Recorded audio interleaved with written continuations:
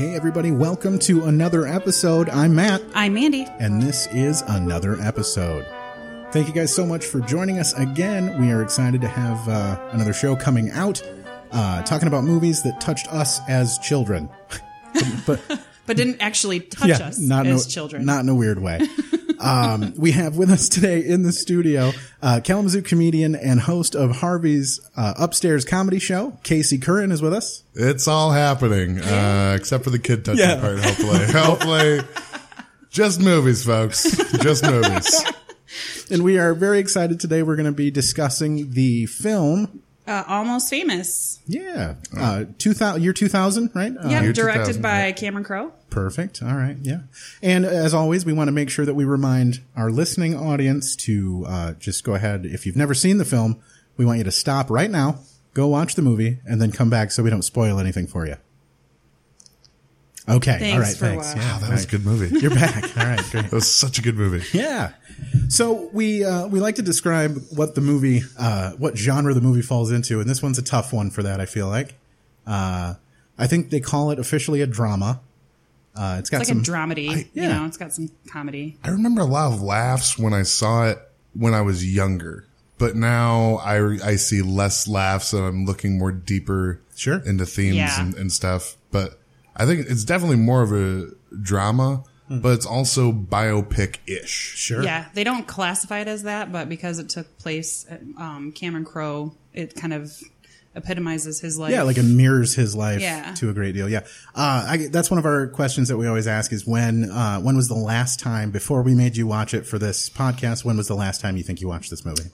It's probably been a couple of years because it's not one that I go back and watch routinely. Sure. Like every time I want to watch the movie, it's more just like I want to watch this scene, so I'll dig for it on YouTube. Well, it's not a short movie. No, it's 2 hours long. Yeah. So almost 3 hours long. Yeah, Really? it'll take a bite out of your day, man. It's a rough one. Yeah. But in a good way. I mean, if you got some time to waste, it's a great movie. I recommend watching it. But what do you say? What do you go back for it for? The scenes? Is it the music? Is it the what is it specifically that you're looking for when you go back to it? It's Lester Bangs. Yeah.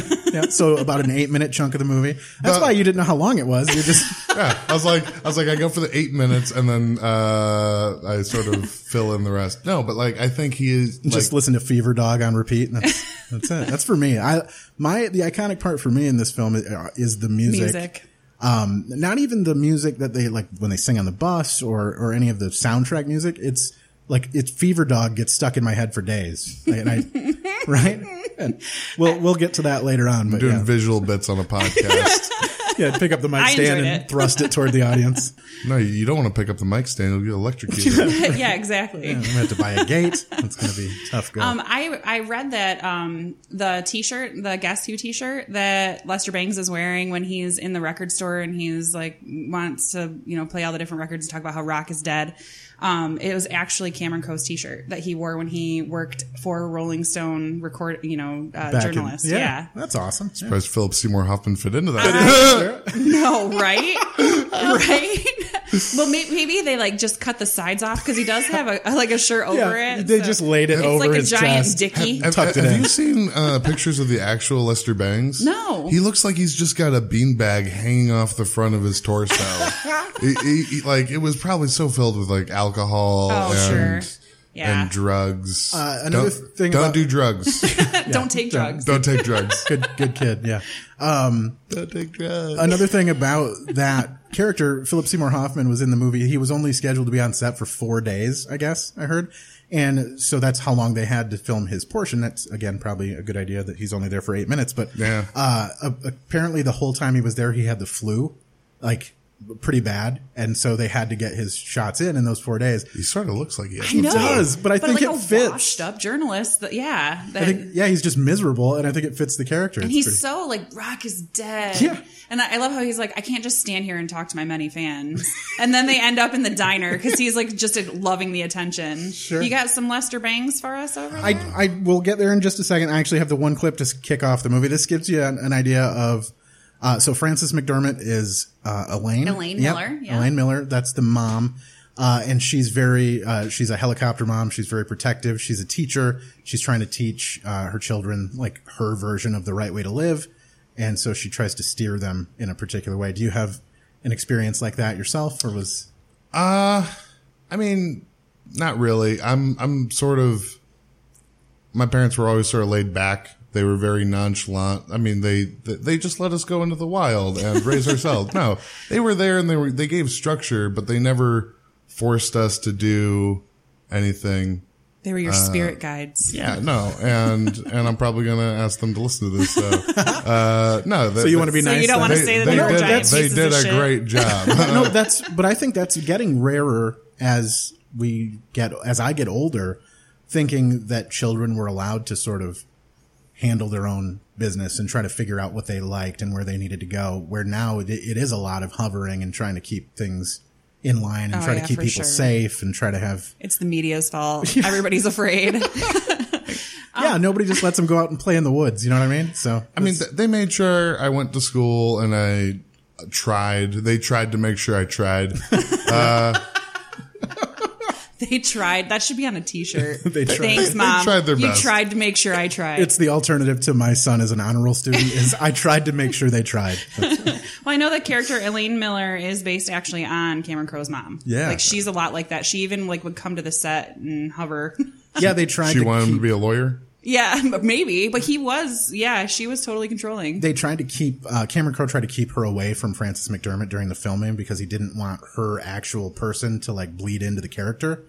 And he tried as best as he could, but when he left one day for something he was shooting, they came back and were eating lunch together. Yeah, they became friends. Like they were, it was not going to happen. But here is Frances McDermott and Zooey Deschanel. Yes. Is that her name? Yeah, talking about musicians here. It's unfair that we can't listen to our music. It's because it is about drugs and promiscuous sex. Simon and Garfunkel is poetry. Yes, it's poetry. It is the poetry of drugs and promiscuous sex. Honey, they're on pot.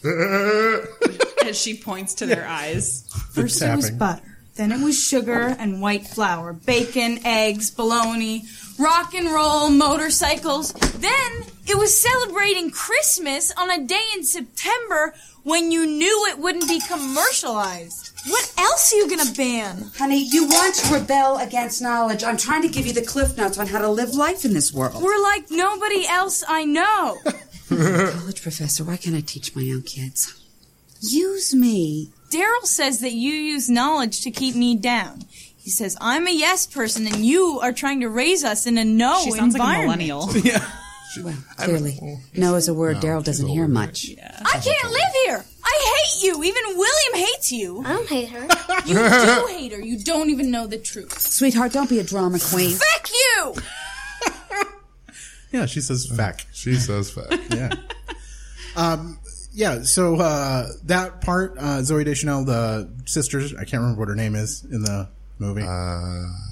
Anita, that's the one. Yeah, you almost had it. I could tell it was there. Yeah, it was. It's in my notes, but I can't I was find going it. alphabetically. I was almost there. Started with Aardvark and worked your way down.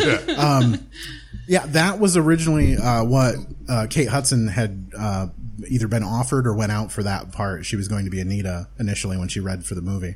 And clearly that didn't happen. And I think we're all better off because of it. Yeah, absolutely. And And I know in real life that Cameron Crowe's mom and sister actually did have a falling out. And then he hoped that they would get together because of this movie. And they did. Aw, so, yeah, he said the one only fake scene in the movie was when they had like the reconnection. Oh, yeah. And then it actually happened. So When they give the most begrudging hug in all of history. yeah. Well, I want to know why she's still there at the end. Or I guess we'll wait and we'll get there. But yeah, I'm like, aren't you like 25 We now? all know all it takes to mend a seriously complicated relationship is one awkward hug. And Sure. then it's good. It's fine.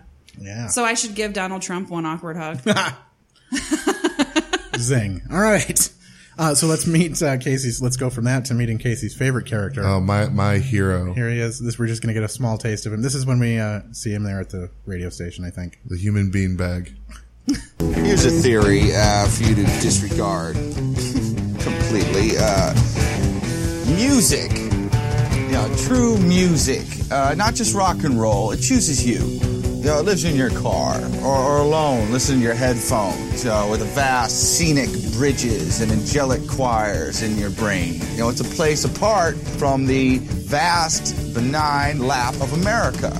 Did you know that the letter by the Box Tops was 1 minute and 58 seconds long? It means nothing.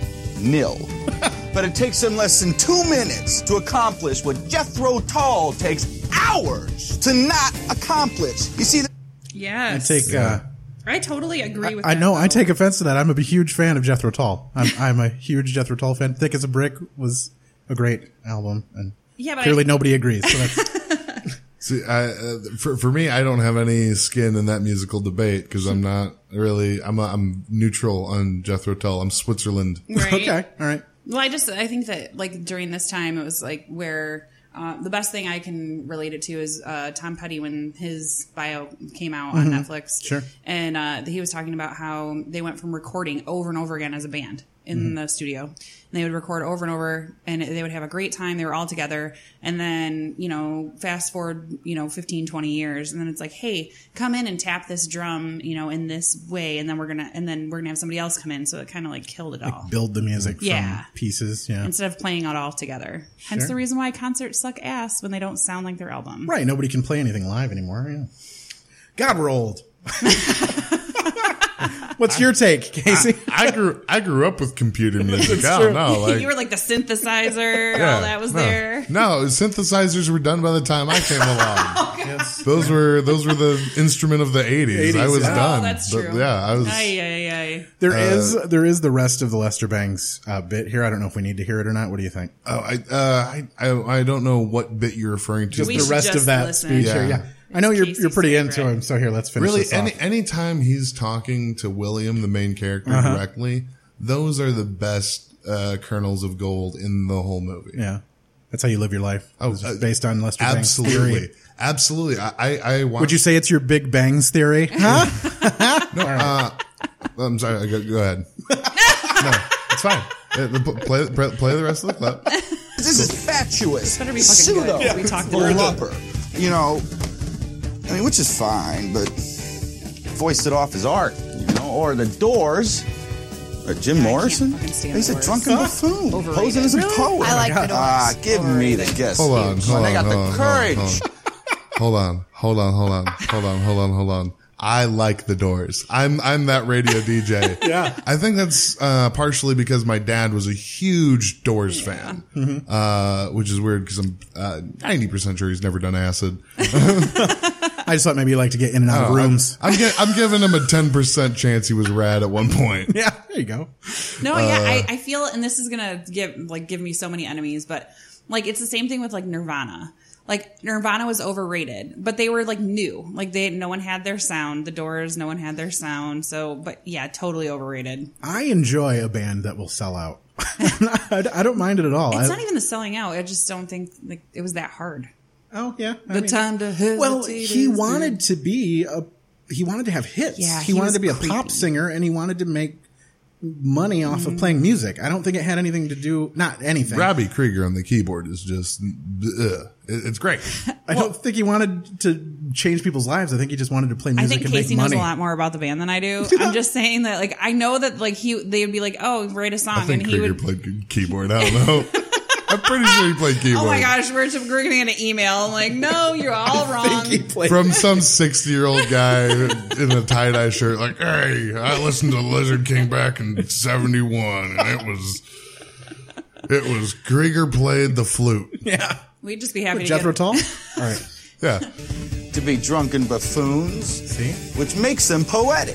It's quite an honor to have the world's greatest rock critic and editor of Cream magazine back home in San Diego for a few days. I like this Lester lady. Bangs. She sounds like she's from American NCIS. Woman. Oh, really? Yeah, she's Have you ever the most brilliant piece of gobbledygook ever? She sounds like one of the kids from White Light, Peanuts. White Heat.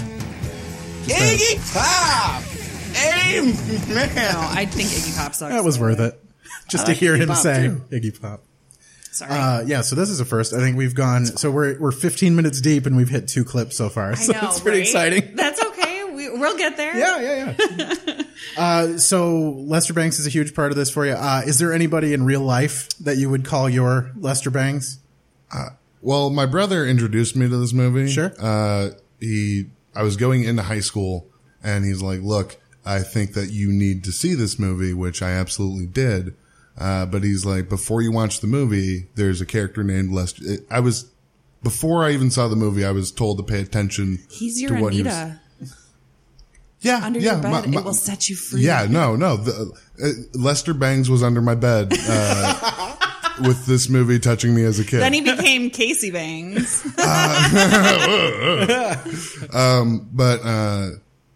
Particularly two quotes in the movie that he says, you'll meet them all again on their long journey back to the middle. Yeah. Mm-hmm. Yep. And also, the only true currency we have in this bankrupt world is what we share with somebody else when we're uncool. The only true currency in this bankrupt world is what you share with someone else when you're uncool. I think you might need to turn that up and play it again.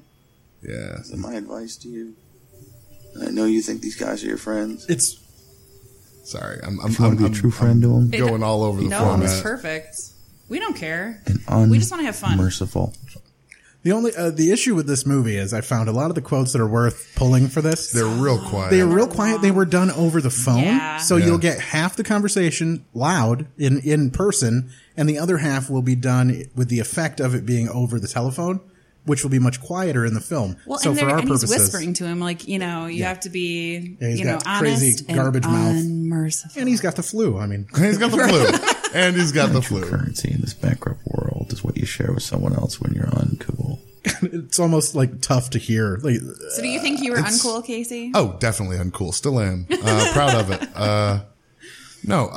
Just because those two quotes spoke to a kid in high school with no real friends, no one I hung out with on a regular basis, sort of the feeling that everyone else was cool and I was not. Like, what are you if you aren't cool?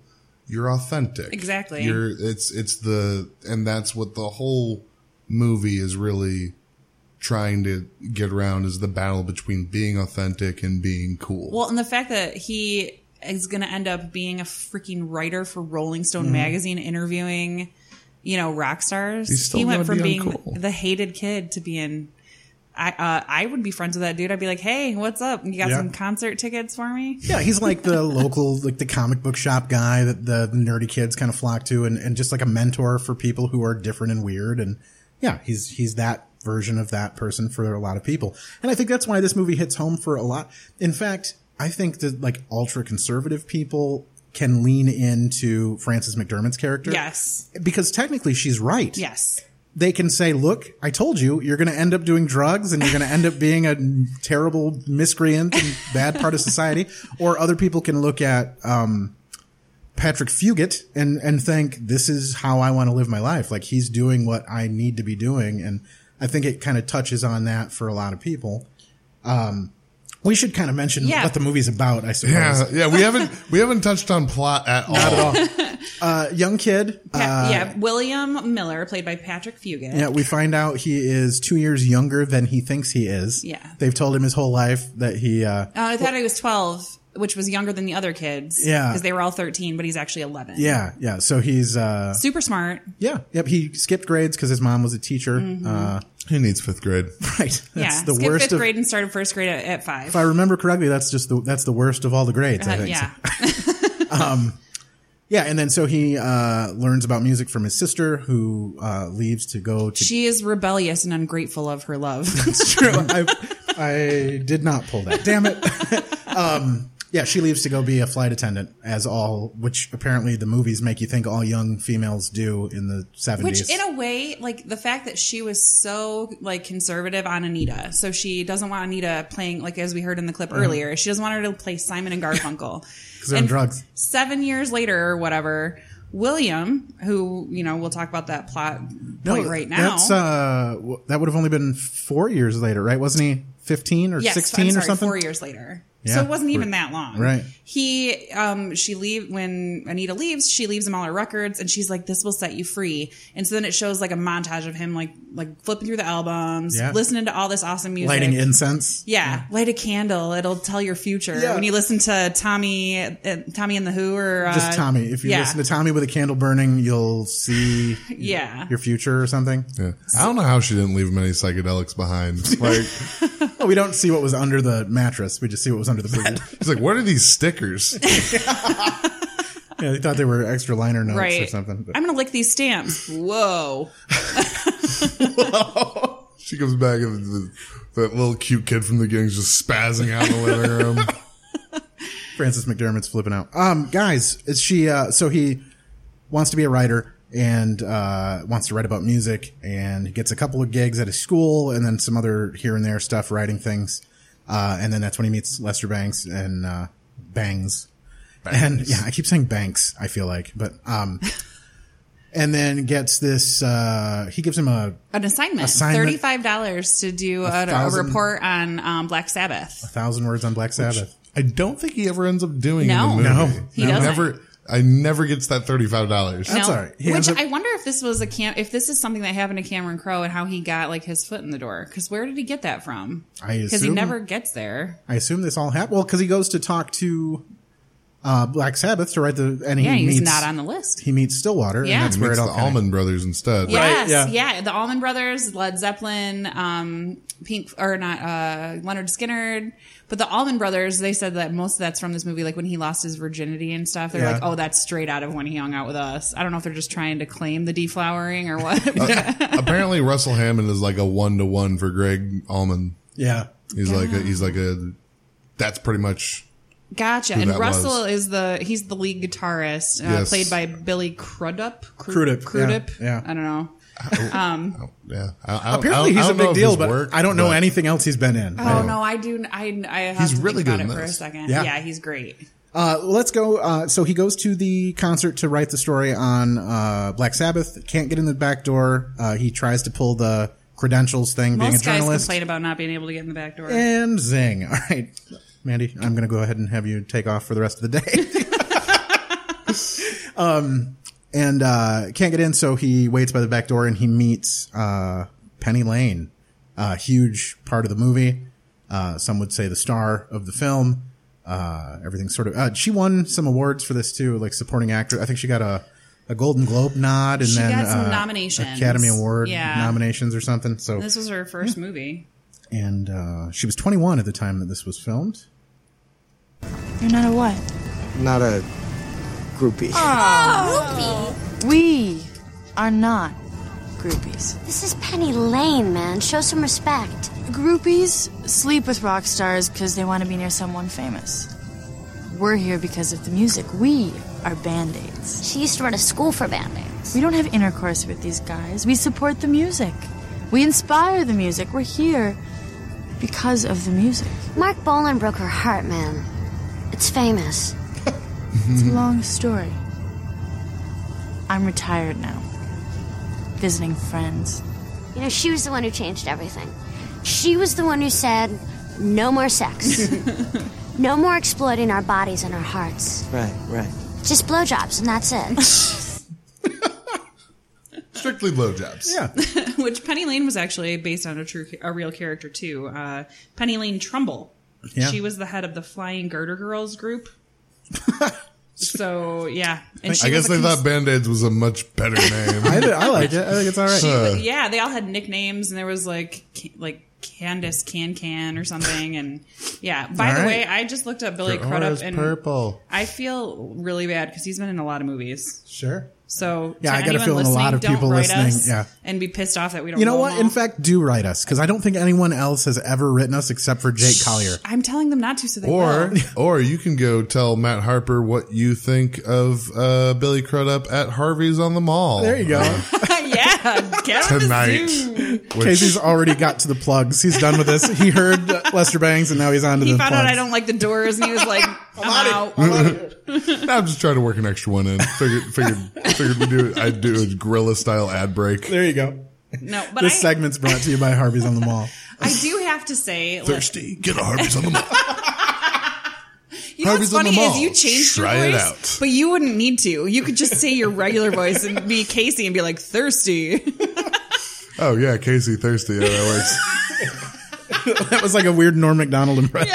Yeah, Casey Thursday. That works. What are we going to do today? Yeah. Anyways, so we were talking about Penny Lane. I haven't watched this movie in a few years, and then when I like rewatched it for this podcast, I was like, oh my God, I want to be her. Yeah. Like when I watched it before I was young, I didn't have any responsibilities. I was like, oh, this is kind of cool. And now, I'm married, I have a kid, I have a career. And I'm like, I just want to be free like Penny Lane and OD on Quaaludes. Ride the lewds into the sunset. Yeah. It sounds Wolf super of Wall great. Streeting it. Right. Oh, such a great movie. But yeah, Penny Lane, you can't stop watching her in this movie. Like she's a muse for the music, and she's just everything's so positive. Yeah. Everything. It's a little naive. Yes. It's a little bit of, you've been doing this a while. Mm-hmm. Why aren't you more keen as to what's happening? Right. Yes and no. I think from a girl's perspective, I can see it because she knows what's happening. Yeah. It's all happening. It's all happening. Yeah. But like she loves him. She loves Russell. And clearly she didn't plan it that way. No. I don't think she intended on She tried being to be that. guarded. She wants to be everyone's happy place. Like and even the Band-Aids themselves said it's no longer about sex. It's about the music and about the love of the music and whatever they can do to help these guys create music. I think I like that they just about the they fans. aren't worried about the And future. blowjobs. Blowjobs. It's about the fans and blowjobs. They are living in the moment. Yeah. Like, it's just so, like, I envy that. God, I can't do that at all. I'm like, even before I came to the podcast, I was like, okay, you can do this, this, and this for dinner. I hope that Sure. you guys can handle it, Got to pay my mortgage. But they don't even care. Like, they don't even know what town they're going to be in or what band is going to buy Sure. them for, like, it's, I don't know. There's something liberating, but also, like, as a girl or as a female, you're kind of like, oh, it's so depressing and sexist. I'm but kind of whatever. wondering how that one Led Zeppelin fan survives. The recurring Led Zeppelin fan in Yes. the movie. Jay Baruchel? Yes. Yeah. I could not because- believe it. He was so young. Yeah, there are a ton of a famous people in this star-studded cast. movie. It's got, hold on, don't tell me from your list. I want to see how Okay. many of them I hit out loud by myself. It's got the new girl. It's got Yeah, Deschanel. Zoe, yeah. Zoe Deschanel. It's got Nick Swartzen shows up. Yeah. in the Yes. movie. He's Yes. the he's the Bowie fan. The Yep. Bowie. Yep. It's fucking Mitch Hedberg. Mitch Hedberg. I didn't know if you realized he was in No, there. I didn't. I Where was saw he? him. Where was Mitch He's Hedberg? at the Eagles, table. yeah. He's the Eagles road manager. He's at the table Yeah. when they sell Penny to Humble Pie. At the Poker Oh, yeah. He's the guy sitting across the hall. There's a wild Mark Maron sighting as Yes. well. Yep. Mark Maron. Bygate. Yep. Does he use his podcast Intro, right? yeah. Yep. And then there is, hold on, wait for it. Who else is in I that have room? 3 that you Not to plug Mark Maron's podcast on your podcast. Oh, no, we don't care. Oh, it's probably going to get him a bump. Frampton. Peter Frampton Yep. is the road manager for, is it Humble Pie? Yes. He's the guy from Humble Yep. Pie. Yeah, he's the guy who they sell Penny Lane to. Mm-hmm. There's, don't know his name, Earl. I'm going to call him Earl. Jason Lee. He's Yeah. the front man. Sure, Right. yeah. I'm just talking about like the obscure hidden ones Right. throughout the Can movie. I read Yeah, them? sure. Okay, Let's so fill it's in the got blanks. Rainn Wilson, who Yes! is Dwight from The Office. Yeah. He Yeah. plays David Felton from Rolling Stone Which magazine. underutilized. He doesn't stand out at all. He could have been anybody else, but One I that get it. totally got me is Eric Stonestreet, who's Cam from Modern Family. I don't know if you guys watch that show. I do not. Well, anyways, Cam is like the trying to best remember which character. one Cam is. He's heavier set. He's one of the gay, of the same sex Yes. couple. And he's got all the best lines. Yeah. He plays the desk clerk at the First Hotel. When, Oh, when okay. his mom Your mom leaves him a freaked me out. message. Yeah. No, yeah. He's like, she's a whatever. And I think He that you lost a guys. considerable amount of weight from Jimmy Yeah. Jimmy Fallon, Jimmy Fallon. shows up. He's Yes, he's the Hope. manager. What's his first name? I don't know. Something Hope. His last name's Hope, which I thought was Later? weird. No. Yeah. But yeah, he's the manager that takes over for their And their he's actual so main crusty manager. creepy. Yeah, he's a Like, weird dude. He looks like, yeah. Did you notice how at one point he says, and I think this was before he had the Tonight Show, so it's not an Easter egg, but he says something like, yeah, once in a while we all need to get back to our roots. Oh, fun. I was like, hey, that's not an Easter egg because you don't have that show in the year 2000. So do you think then anyone who You're ever still says ruining SNL. you think and you're just laughing through it. I just love him. Laughing through the whole I show. love Jimmy Fallon. I'm surprised he didn't break in Almost Famous. I was waiting for him on the plane just like, Yeah, just start laughing about what's happening. Shut up. Him laughing is the best thing ever. I love it. It's my favorite. I'm so glad you're on. You're just my favorite. I love you. I love you. I love you. Mandy, are we mortal enemies? Like, you hate the Doors. I hate Jimmy Fallon. How can you hate Jimmy feeling he's like the sweetest. Okay, all right. No, it's okay. We can have this. I just want to know save if you that think for another episode. I just want to know if you think that you did a rim shot in the air for nothing. No, I thought you were pointing at me. Well, because it's another episode. Yeah, I get it. Yeah, you plugged the show you're on. Yeah, for another episode. Nice. I'm the plug guy. I'm plugging. You're plugging Lester Bangs. Is what all right, let's plug Stillwater. All right, so he gets Stillwater. He gets into the concert with the Band-Aids, kind of.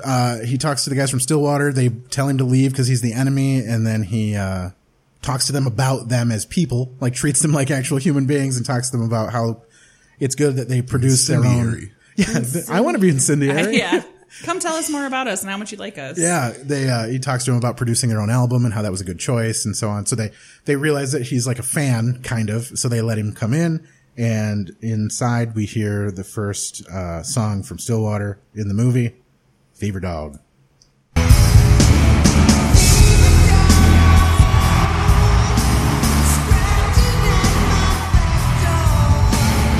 Not Jason Lee's voice.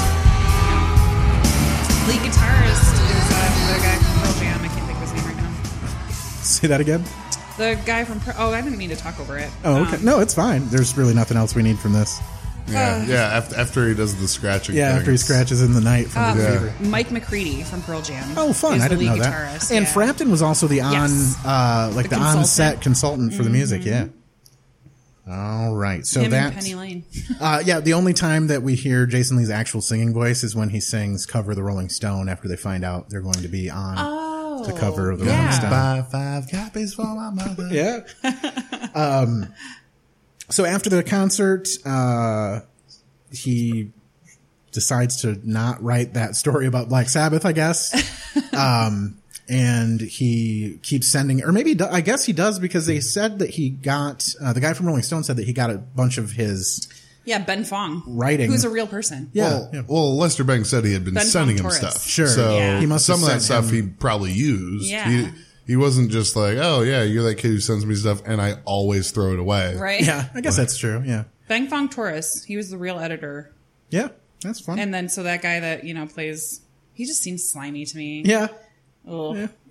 I've seen that guy, the actor somewhere, but I didn't write down who he was. I think the whole Rolling Stone, as in everybody in there, it seems like BuzzFeed to me. What I assume BuzzFeed is like now. Yeah. It's just people walking around that are just way cooler than everyone else thinks they are, and they're just this all sucks, and we need better and new. Of cool. Yeah, they need better and new and now and yeah. Well, everything Lester cool. Bangs even warns him. He's like, they'll change your story, and the band even hates Rolling Stone because they're critical of everybody, but then they're like, but it'd be pretty cool to be on the cover. Yeah, I've got that clip too. I'm worried, man. No, you can trust him. He's a fan. But it's Rolling Stone. He looks harmless, but he does represent the magazine that trashed Layla, broke up Cream, ripped every album Led Zeppelin ever made. Don't forget the rules, man. This little shit is the enemy. He writes what he sees. I don't get into a room if I take a vow. You've got to help me. Although it would be cool to be on the cover. Feruza Balk Yes, in the I back love there. her. I hate her so much. She's. I don't think she's attractive. No, I know. I hate her. You just jumped in the power rankings as my in enemy. this movie, she's fine, Yes. but she was in The Waterboy Yes. and The Craft. Yeah, The Craft.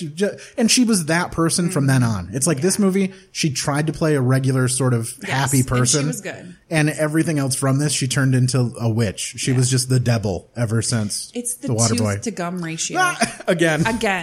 I had a problem with Andy McDowell's teeth in This is like the Groundhog reverse Day. of Andy. She's got a reverse Andy McDowell going. The gums are just ginormous. the teeth aren't even there. It's like they took over her teeth. The gums are bulky. They are. Bulk. Oh, bulk.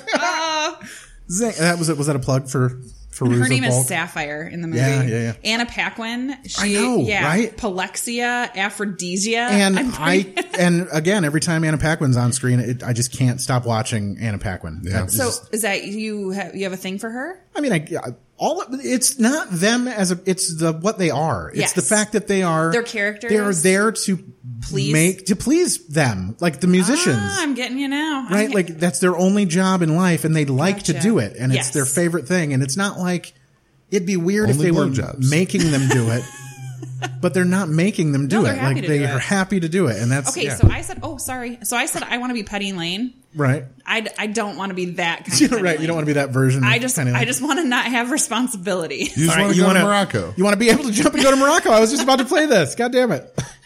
I've made a decision. I'm gonna live in Morocco for 1 year. And we have the family whistle going on in the background. Right. I need a new crowd. This song that's being Do you played wanna in the come? background right now was written by Cameron Crowe's wife.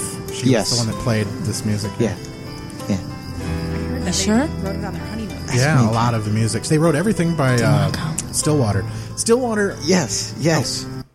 That part right there where he asks her to say it again, apparently, from what I read, was Patrick Fugit asking her to say her line again because he thought he flubbed the line, and when he answered her, and then they kept it in the movie. Oh like my gosh. they it seems like he was reiterating Yeah. his excitement to do Yeah. it, right? But they kept it in the film. Oh my because, gosh, I love Yeah, isn't it That great? is so cool to Right, know. now let- because I thought that was like a purpose because it ties into the whole thing. totally So listen to I'm just going And to it fast makes him forward. seem witty. Yeah, I'm going to fast forward it to the end of this again. Yeah, like who would do that to Yeah. a girl that he like is infatuated with that he just met, right? But this, so yeah, hold on. I'm infatuated. I've with her. made a decision.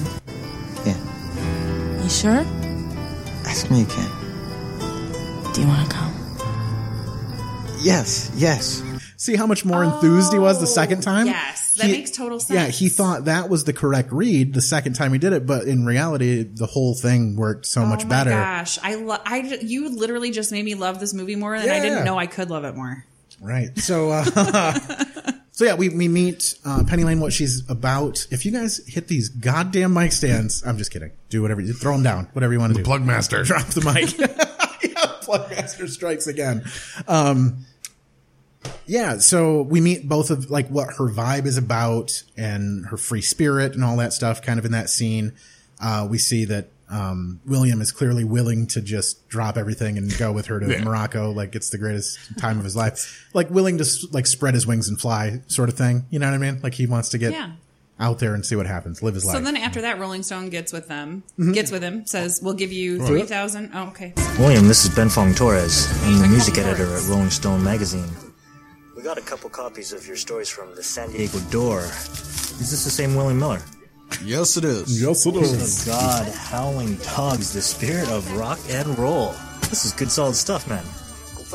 Well, thanks. Thanks. Listen, I think you should be writing for us. Any ideas? How about Stillwater? Stillwater. Hardworking band makes good. New album out, their third, starting to do something. Crazy. Let's do 3,000 words. We'll join the band on the road. We'll set up billing. Don't let the band pay for anything. It's like his dream come true. 3,000 words. $700. And he's just shocked, doesn't answer. All right, $1,000. What's your background, William? You a journalism major? Yeah. Yeah. What college? Sorry. He fixes the garbage disposal.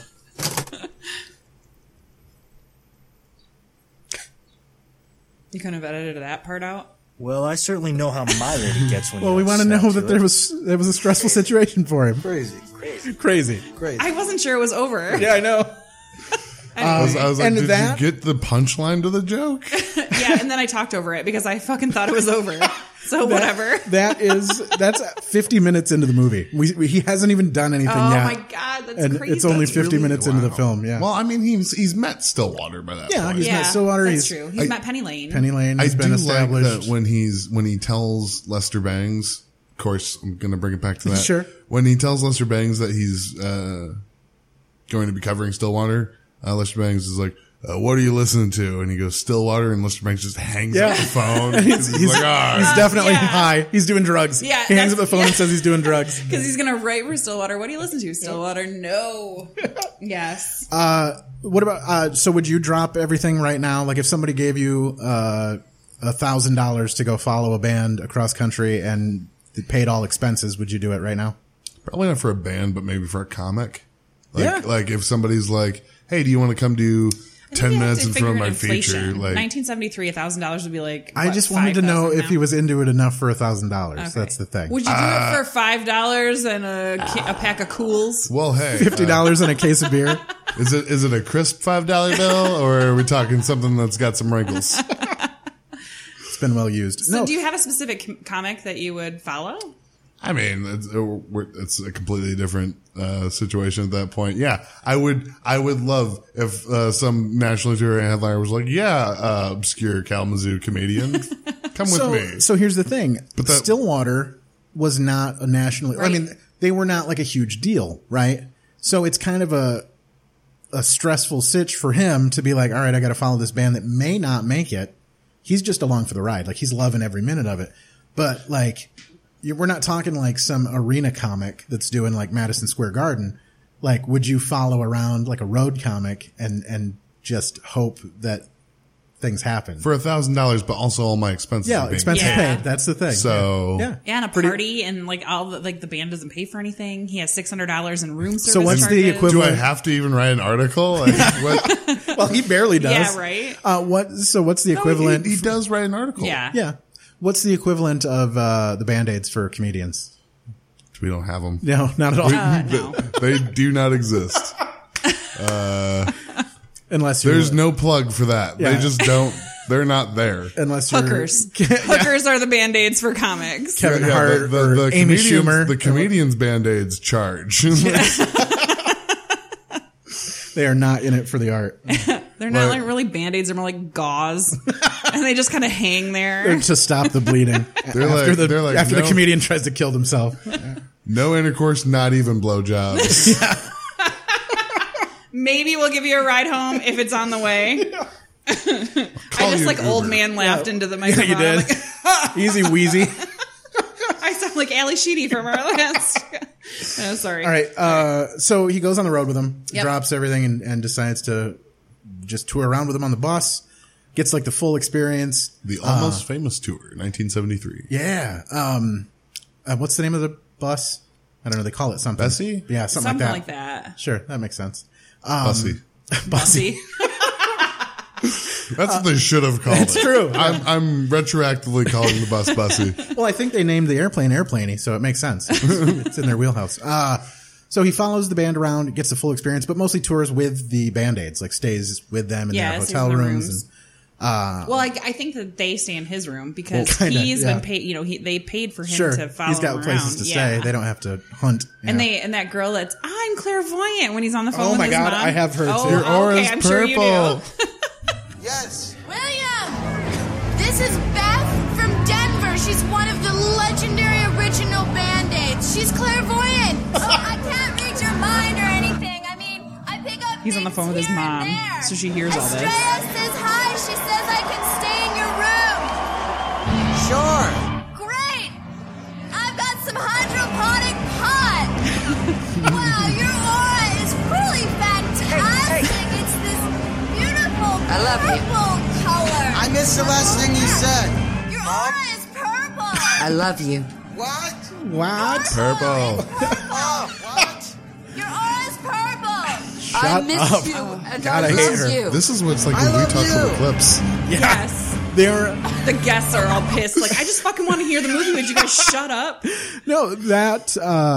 What the hell was I going to say? That girl. No, that's the only Band-Aid that I do not like. That one. Just shut the fuck. Someone hit her with a shovel. You have Jesus Christ. multiple clips for Band-Aids. I think that there's a theme here. Yeah, Hey, I got multiple You clips like from girls everything. that drive Band-Aids to are your Lester Bangs. Yeah. I've got multiple clips from Frances McDermott too. Oh, that's weird. Right? You go from the dick sucking chicks to the mom. Pronto? May I speak with William, please? He's still down in the bar with the band. They just got back from the radio This is station. Peru's, Is this Marianne with the pot? Hello? No. This is not Marianne with the pot. This is Elaine, his mother. Could you give William a message for me, please? Tell him to call home immediately, and also tell him I know what's going on. All right, okay. But I'm just going to say this, and I'm going to stand by it. You should be really proud of him. 'Cause I know men, and I'll bet you do too.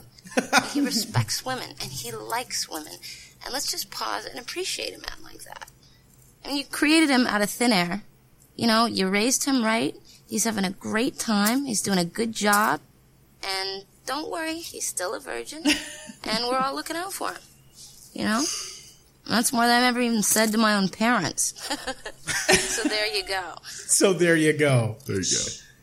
This is the maid speaking, by the way. That's one of my favorite lines. It's funny because... It's funny. We got Casey's laugh on record. That's the best. It's funny because she's... Full-blown sloth laugh. She's doing to the mom what she does to the musicians, too. Yes. She's like, it's going to be cool. Everything's going to be just fine. You created this thing out of thin air, just like the music.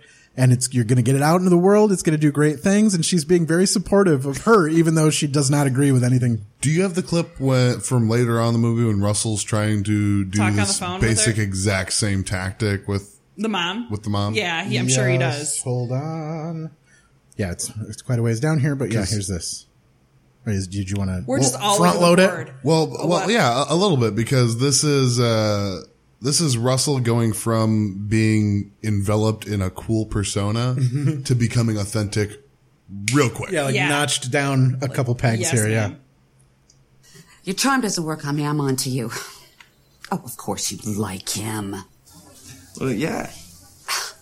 He worships you people. Just forewarn, I did have to clip out a few things. There's a lot of extended pauses, just like every clip. A lot of extended pauses I got rid of, and then a few pieces of dialogue that just didn't help the story at all. So I got rid of those too, just to keep these kind of thinned down a little bit. And that's fine by you as long as he helps make you rich. Rich? I don't think so. Listen to me. He's a smart, good-hearted, 15-year-old kid with infinite potential. 15. This is not some apron-wearing mother you're speaking to. I know all about your Valhalla decadence, and I shouldn't have let him go. He's not ready for your world of compromised values and diminished brain cells that you throw away like confetti. Am I speaking to you clearly? Yes, ma'am. If you break his spirit, harm him in any way, keep him from his chosen profession, which is law, something you may not value, but I do, you will meet the voice at the other end of this telephone, and it will not be pretty. Do we understand each other? Yes, ma'am. I didn't ask for this role, but I'll play it. Now go do your best. Go do your best. Even she. Be bold and mighty Go forces try will come to your trying. aid. Gerda said that. It's not too late for you to become a person of substance, Russell. Please get my son home safely. I'm glad we spoke. Which all comes around to the end, too, which we'll get to that later on. But that conversation sort of bleeds into later on when he finally does show up there at the end. But I love her. Gosh, I love her. I think if you were going to be that kind of, if I was going to be a child in that kind of an environment, that's the type of mom that I would want that to be. Because obviously the alternative to that is you can't do anything, you can't be anything, you just listen to what I say and that's all you can do. Well, and Cameron Crowe, obviously this is taking over as his mom must be intelligent. Yeah. I mean, she's a college professor. Yes. And you know, she's got a vernacular. Rock stars have kidnapped my son. Wait a second. Sorry. Rock stars have kidnapped my son. That's it. That was the whole clip. I just pulled that. We'll play it a couple more times. And there's it's not a cameo, but the guy holding the pencil in the class is just like, is that going to be on the test? Well, the girl starts writing it down. Yeah. Like, God, that girl was like, looked like she had been bawling her face off. I don't know what. Maybe she got yelled at by I think somebody. maybe, write better. Frances McDermott went after her or something. Do fake writing out of my better. eyeline. She's got a dark side. So, okay, so look like he's you're really gone. writing. He's gone to see. You know, he's on the road. Yep. What do we have coming up next as far as where they're at? Well, he's trying to get the interview. He wants the interview with Billy Crudup. What's his name? Russell. Yeah, Russell. Yes. Yeah, he Greg wants Allman. Russell Hammond. He wants the interview with Russell Hammond and can't get it, and he keeps getting Like, do not disturb. Go the fuck away. well, I'm feeling too he keeps honest. getting the other guy, Lee, whatever. Jason Lee? Yeah, he keeps getting Jeff Beebe. Is that his name in the movie? Yeah. It used to be the Jeff Beebe Band. Yeah, and he's wearing his own Jeff Beebe shirt. I love it. It makes me so happy. So he keeps trying to free. get him. Sure, it's yeah, probably free. right? Yeah, he's got to wear something. But yeah, he can't get him alone. He wants to get an interview with Billy Crudup by himself and doesn't want to deal with the rest of the band, because clearly there's not like Well, he tries to get her the face guy. Yeah, and he's becoming that, which is becoming a problem. Which I think we probably have a clip about. we do. Hold on, let's get through this one first, real quick, and then we'll get there in a second. What's up?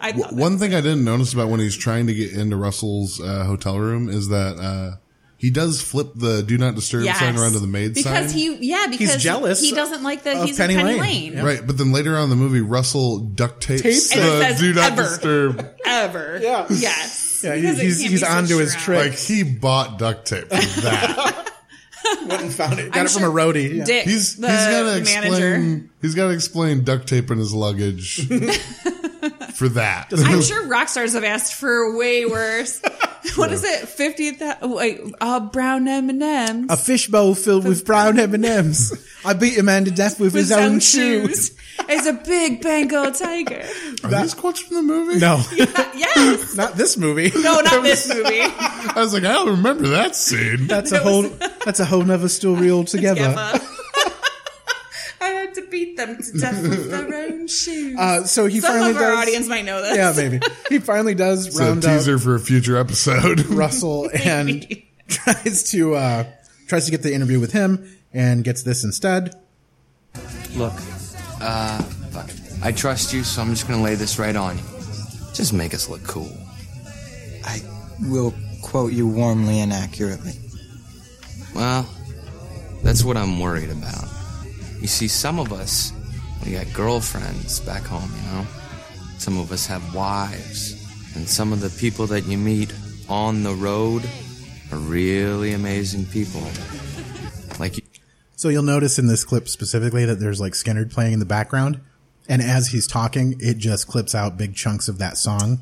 I wasn't listening. I was too busy looking at the amount of tea that Casey has drank since we got here. And I also imagine the size of the bladder that is inside Casey. I'm good. And the amount of tea. We don't need a break. Like, there's like a gallon of tea and like half of it's gone. Casey's on the keto diet right now. Yep. It's 2 quarts. And we brought him cookies. Yeah. I made the mistake of offering the guest cookies. Here, eat these. We promise you won't shit your brains out afterwards. I'm contemplating falling off the wagon for those cookies. They look delicious. Casey, don't. Anyways, sorry. Back to the movie. I just licked them all. Yeah, so you'll find that there's a bunch Plug Master strikes again. Apparently that was an inadvertent plug for the keto diet. Sorry, Casey. If that we're plugging tea. Yeah, and keto. it's Pure Leaf, unsweetened black tea, Barforama. Gross. Yeah, it's like that when you first drink it, but after you I haven't had regular soda for a couple weeks. I haven't had soda at all since January 12th, I think. I mean, I'm eating cookies and other trash, but you know what I mean? You got to start somewhere. Guys, we are nearly at an hour. Okay. And we need to get through some of these clips. Oh, God. Hold on. Okay, so we just got through that one. Hold on. No, this is the rest of that one for a Jesus minute. Christ. Yeah, Yeah, but some of the stuff that happens, it's good for a few people to know about as opposed to, say, 1 million people. Yeah, Do you we're understand what I'm setting trying up to the say? fact that he's doing bad things and he doesn't want everybody to know about it. You see everything. Most people, they're just waiting to talk, but you listen. See, I grew up with these guys, and I can't play all that I can play. We're almost at an hour, and this clip is long as musicians, but the more popular we get, the bigger their houses get, the more responsibilities, the pressure, you know, and the harder it gets for me to walk out on them. All right, so that's good enough. So that just shows how, like, he thinks that he's above the band. He's egotistical. No, it's not egotistical. He is, yes. Deserved. Yeah, you know. he's ready to, like, break off from this and move on to something else. That's because there's buds. Yeah. So, okay, but you get a little glimpse in the fact that he has opportunity that the rest of the band doesn't have. It also shows some, he's got some humanity in him too. He's not just like a golden god. Just look cool, man. Yeah, he wants very much to look cool, and he also wants very much to not have his like flaws brought out. He doesn't want his wife to know what he's doing on the road. That is also his girlfriend. Sure, yeah. Which, why complicate that role? Right. Like, did they really have to? It's an ex-wife and girlfriend situation? No, it's his ex-wife that is now his girlfriend. They had originally been married, broke up, and now got back. At one point, they were broken up, and that's when Jason Lee. No, they weren't on a break. They were having the summer of no rules. No rules, that's right. Yeah. And he went after her there. Sleeps It didn't with count. Leslie. Yeah, it didn't count. Which she's a bitch. Yeah. Fuck that lady. Yeah, fuck her. Well, they made her unlikable as possible because Penny Lane is so wonderful. Yeah. The scene where Penny Lane is dancing alone in that open venue with After just the shit all over the ground and everything, and she's just dancing around by herself. That, like, her, like, free spirit is just it's so poetic. displayed throughout, and it's crazy. That's Cameron based on Crowe's. something, Well, it's right? Cameron Crowe's favorite part of the movie. Like, It is. it's his favorite clip or like his favorite. Does he say part. why? No, I just think it's mostly that. It's just the free spirit and the really getting, like, because there's music playing and it really puts you into that whole vibe of the. It's so awesome. And it's, Kate Hudson. She's just and- so free and positive. Yeah, absolutely. Well, the whole movie is trying to drive home the point of you should be a free spirit. You shouldn't care about being as authentic as you can be because that's William's mom and that's sort of freaky and that's going to weird people out if you're that rooted to reality and you're that concerned with realism, you're that authentic, but you don't want to be as cool as Penny Lane because then you overdose on Quaaludes. Right. It's a bad time. And it's a balance of not trying. You want to be cool, but you want to not try to be cool. You want to be Lester Bangs. You want to be Lester Bangs and you want to be Penny Lane, but the version that doesn't give blowjobs. But I think those people are both, like, Lester Bangs knows his role. He understands what he's there for, and so does Penny. She understands she sort of strays from that, and that's where the conflict comes in. But she's very comfortable with what she is to this whole movie. Do you think that Lester Bangs is just kind of on his way out and that's why he says Rock is dead? Because he himself is old and... He lived until 83. Oh, okay. He was supposed to be in his 20s in this movie. Oh, well, he only lived into his 30s then because 83 was only 10 years after this movie was made. He died in his early 30s. Well, he had the flu, so... But, he would...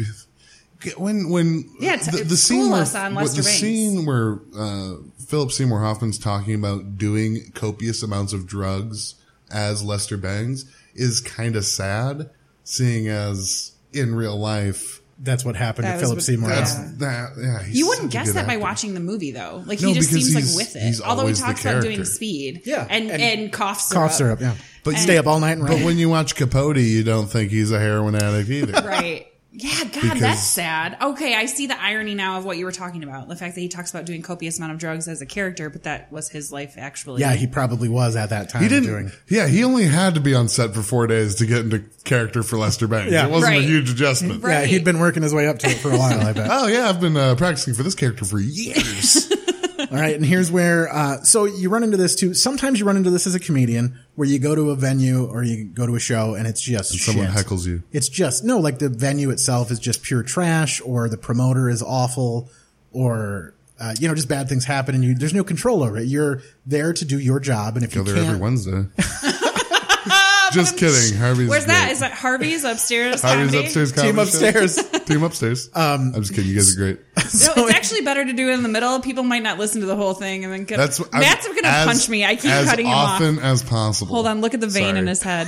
He's like, So stop when you fucking can't talking. do the shit that you're supposed to do, it upsets you as a performer and as a musician, as a comedian, and so on. I was trying to relate this to being a comedian for Casey, like having to go to places and you're just at the mercy of the venue.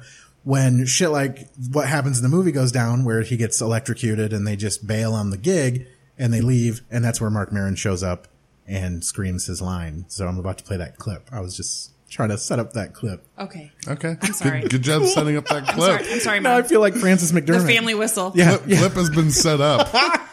You better fucking like this clip, people. This is the best setup clip of all time. Goes through the fucking Think you last fucking You wanna buy a call gate? this? Lock the gates on these fuckheads! Where's my goddamn car? William, I forgot to tell you. Your mom called. She says you gotta call home immediately. And she says to tell you, I know what's going on. So I'll see you guys in Topeka, okay?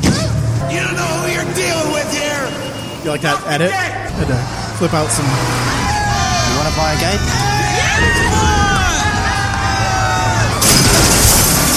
You just bought a gate! Do they ever explain why one of their friends is foreign? Like the manager. The manager guy? No, I don't think so. They're from Michigan. No one, that's not. Oh, by the way, Stillwater, Michigan-born band, apparently.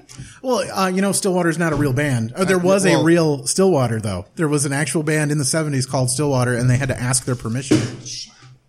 Yes, they did. They had to ask their permission to use the name. That's not still Bud Light.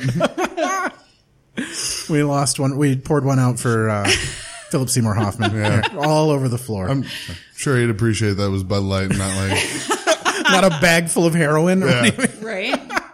Yeah, the Stillwater was a compilation of all the different bands that Crow ran into on his travels. But yes, a real band but then they did have to pay them. They weren't going to do it for free, they said. Yeah. They had to ask permission to do it, and then the band sort of read the script or whatever, figured out what it was, and let him do it, I guess. So yeah, so that happened there. We had a mishap with a Bud Light on the ground, and so now everything's sort of happening. Oh, and there goes a train, so that's exciting. We're back in Kalamazoo again. I forgot to say that. We're back on location with the trains. Yeah. Had some keeping ambiance. the train going. Yeah, so they go what's that? No, we're going to go right through. All right, yeah, okay, all right. There'll be multiple probably. Yeah, so they go to that gig and they get electrocuted and then they leave and they buy the gate, apparently, whatever. Just showing you life on the road. Things happen, but it's fun. They had fun with it, bad things happen. And then they get to their next gig and the promoter comes in, or their manager comes in with the shirts. And that's where all hell starts to break loose in the band. It just starts to fall apart from the inside out. T-shirt is everything. Yeah, it is. I'm going to go grab a towel. I get people off. I look for the one guy who isn't getting off, and I make him get off. Actually, I thought that was the Band-Aid's job. Right? Yeah. And yet, why do I always end up feeling like I'm a joke to you? Look, you want to pretend this isn't going to be a very big band? Well, it is! You call yourself a leader of this band, but your direction allowed this t-shirt when you allowed Dick to manage us. 'Cause he's your friend. Don't you see, man? The t-shirt is everything. All right, is it my turn now? Because I think we should, for once, say what we really mean. Oh, this is the part where you quit. Right, I'm so predictable. Deal with it. And let me just say what nobody else wants to say to you. Your looks have become a problem. Which they all look relatively the same. Yeah. Totally. The not drummer, the other guy, is he just the bass player, I guess? Must be. He kind of looks like a weird, plastic Val Kilmer from back in the 80s. Larry something. Yeah. He's a weird dude. Yeah. And then he's the one that couldn't grow a beard. Does he do the interview?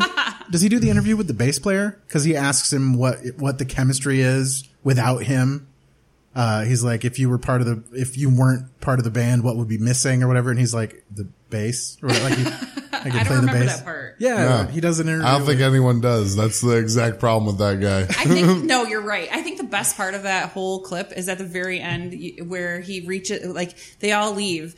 And then William comes in and he snags the t-shirt off the back. He steals everything. He takes ice buckets and matchbooks and all kinds of nonsense from his travels, and just carries it all with him. Yeah, well, because he mentioned that he wasn't sure when they were going to get sent home. He didn't know when it would be over, so he just carried it all with him the whole time. But I mean, you have so much space in your luggage when you leave. How right. You're either dumping stuff to carry. But he was keeping ice buckets. He had multiples in that bag. How do you do that? That's so stupid. I mean, I guess you're not going through TSA. You're just staying on the bus. Yeah. Well, until they fly the plane. Yeah, but even then, I mean, it was the 70s, and who gives a shit, right? Yeah. So they go. They have the fight, and then Russell wants to just leave, and go find real people. He wants to see everything that's real. He doesn't want to deal. Yeah, doesn't want to deal with anything that's not real. And they find those kids. They're in Cleveland, I think. Real Topeka people. Topeka. There you go. Topeka. We're just some real Topeka people who are 15. Yeah, driving a weird ass Volkswagen van. And it's straight out Dazed and Confused. There's a scene on the street where there's nothing but Volkswagen vans, and I wasn't alive in the 70s, but that seems like you're overdoing the ratio. Yeah, maybe. There were other cars still. They talked to a motor club, and that's what they came up with. We just need a bunch of vehicles from the 70s, and that's vehicles from the 70s. We'll just give you a bunch of vans. Because everyone was doing drugs and having sex. All right. So they go to that party, and it sets up, he decides to start doing psychedelics and whatnot. And There's acid in the beer. red cups. In the Yeah, white in cups. the red cups. Yeah. No, I thought it was the white cups. It was red cups. Oh, okay. Well, he drains that one. Yeah, he does. And then we get Bad this. He's okay. He is on acid, though. I can't really tell. How do you know when it's kicked in? I like that that's the concern. Yeah.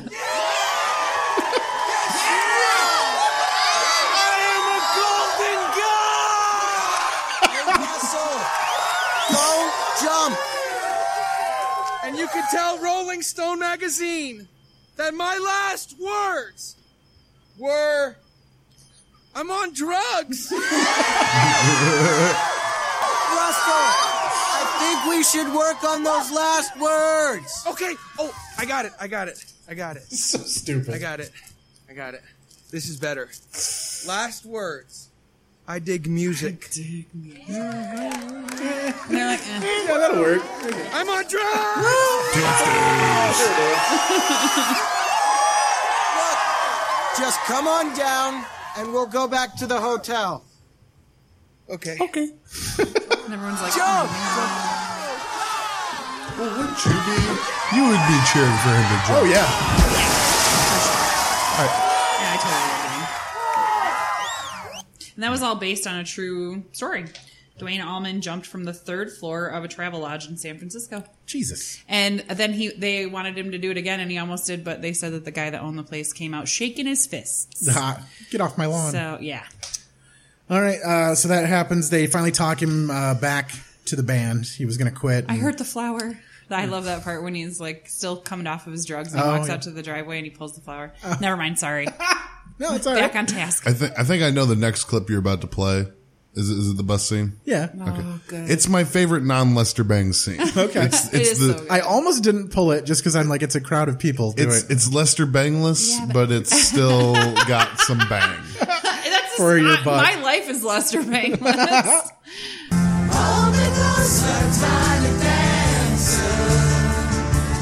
I have to go home.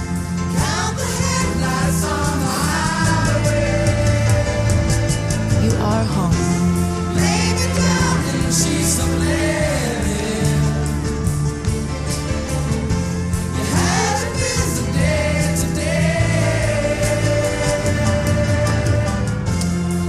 You guys think it was foreshadowing that the drummer was the first one to start in on Tiny Dancer? No. Because of his revelation on the plane. Oh, you no, think? it wasn't the drummer, I don't think. It Yeah, was he was- Larry. Well, Larry's the one- Oh, Yeah, yes. he was in the back of the bus drumming it out. Yes. Okay, I gotcha. He But wasn't the beauty of that scene is how they all one by one join in. Yeah. It's like and they've forgiven each other. Yeah. Yeah. It's music brought them I together. saw this in the theater and it was incredible. I remember that part Yeah. vividly.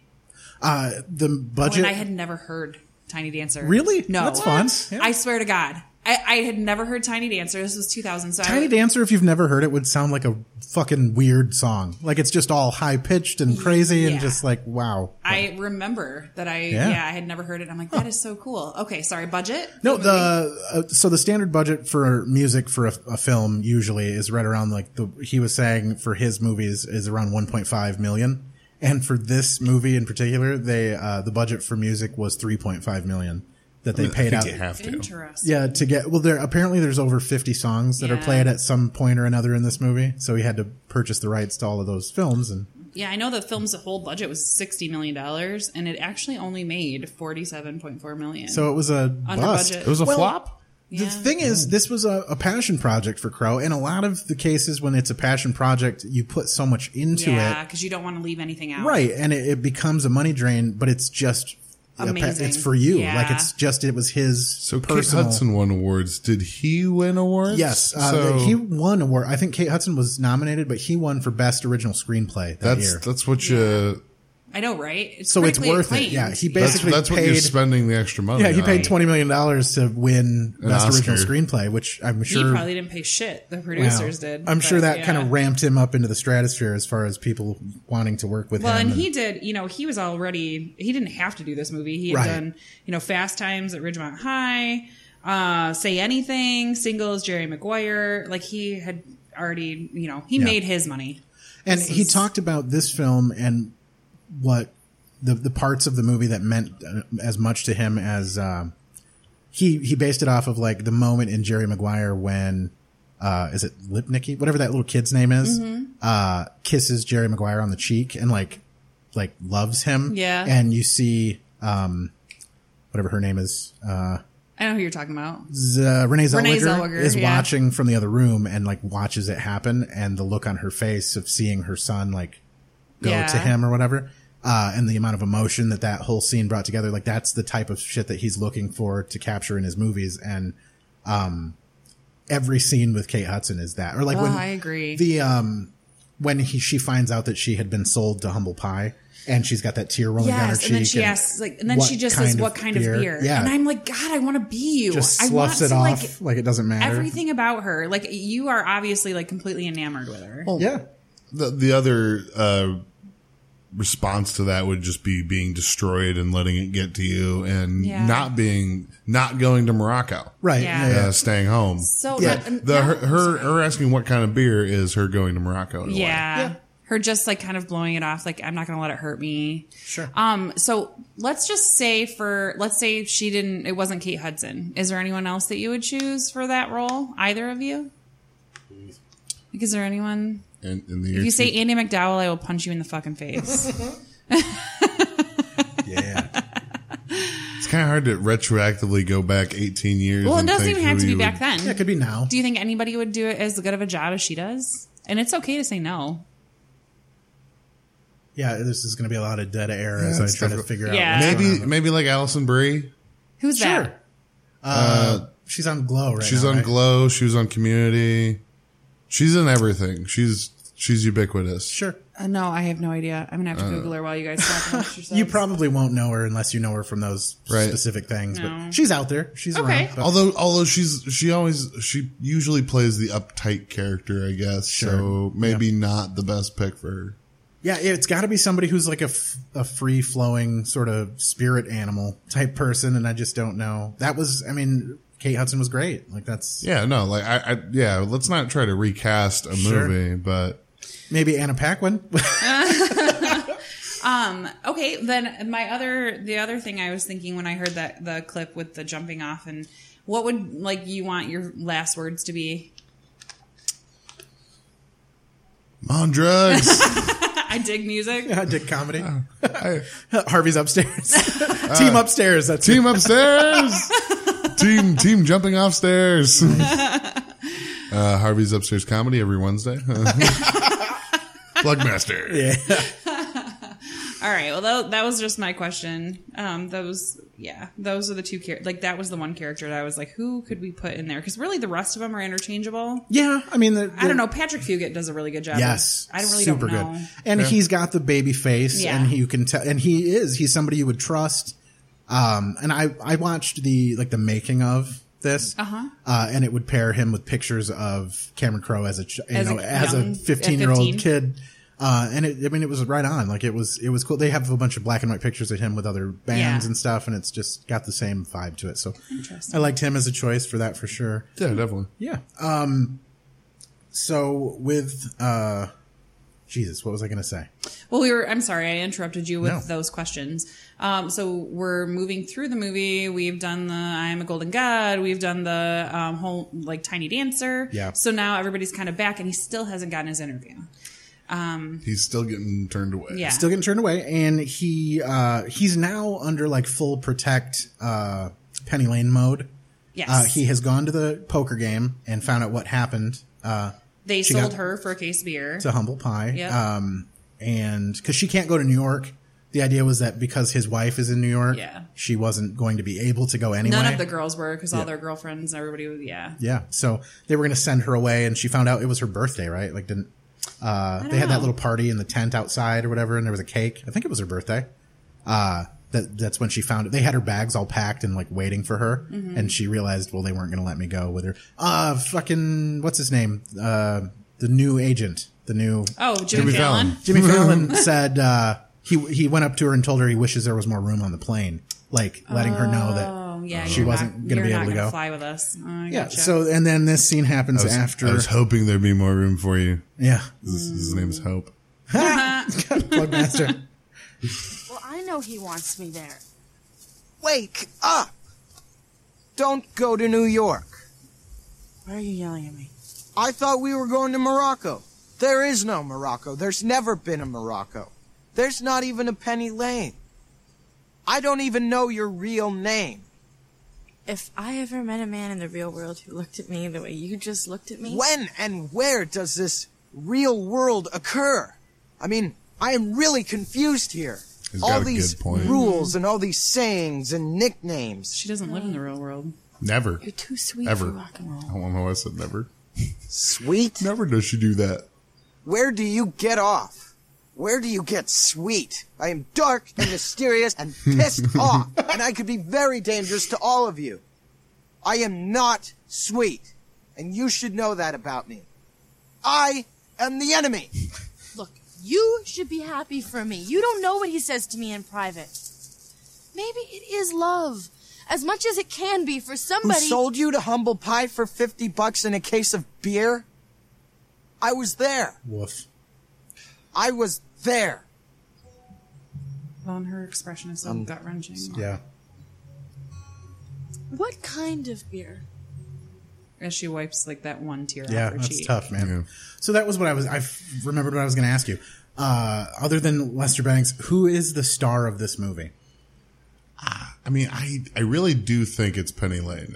Kate Hudson is Penny Lane. Yeah. She steals it. That's why. Sure. Yeah. I don't think she was supposed to be. I think William Miller was supposed to be. Right. Yeah. Well, where do you actually? I think that's on purpose. I think that he's supposed to sort of be this vessel that's been incubated in nothing but his mother's love and attention and a very authentic atmosphere, and then he's dumped into this weird world where stuff just. It's all happening to him. Yeah.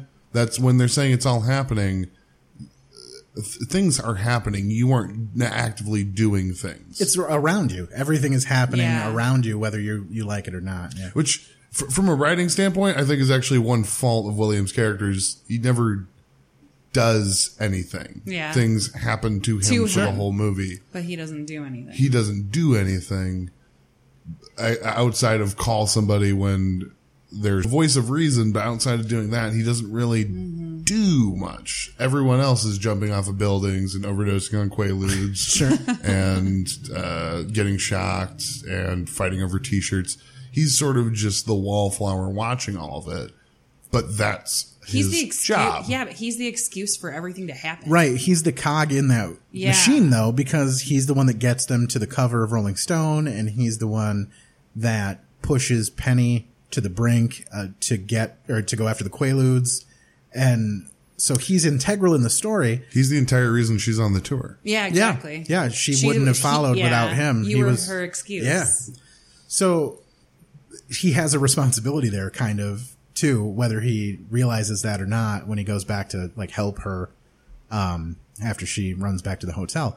But to me, this movie is composed of these different characters that are all just different pieces of a person.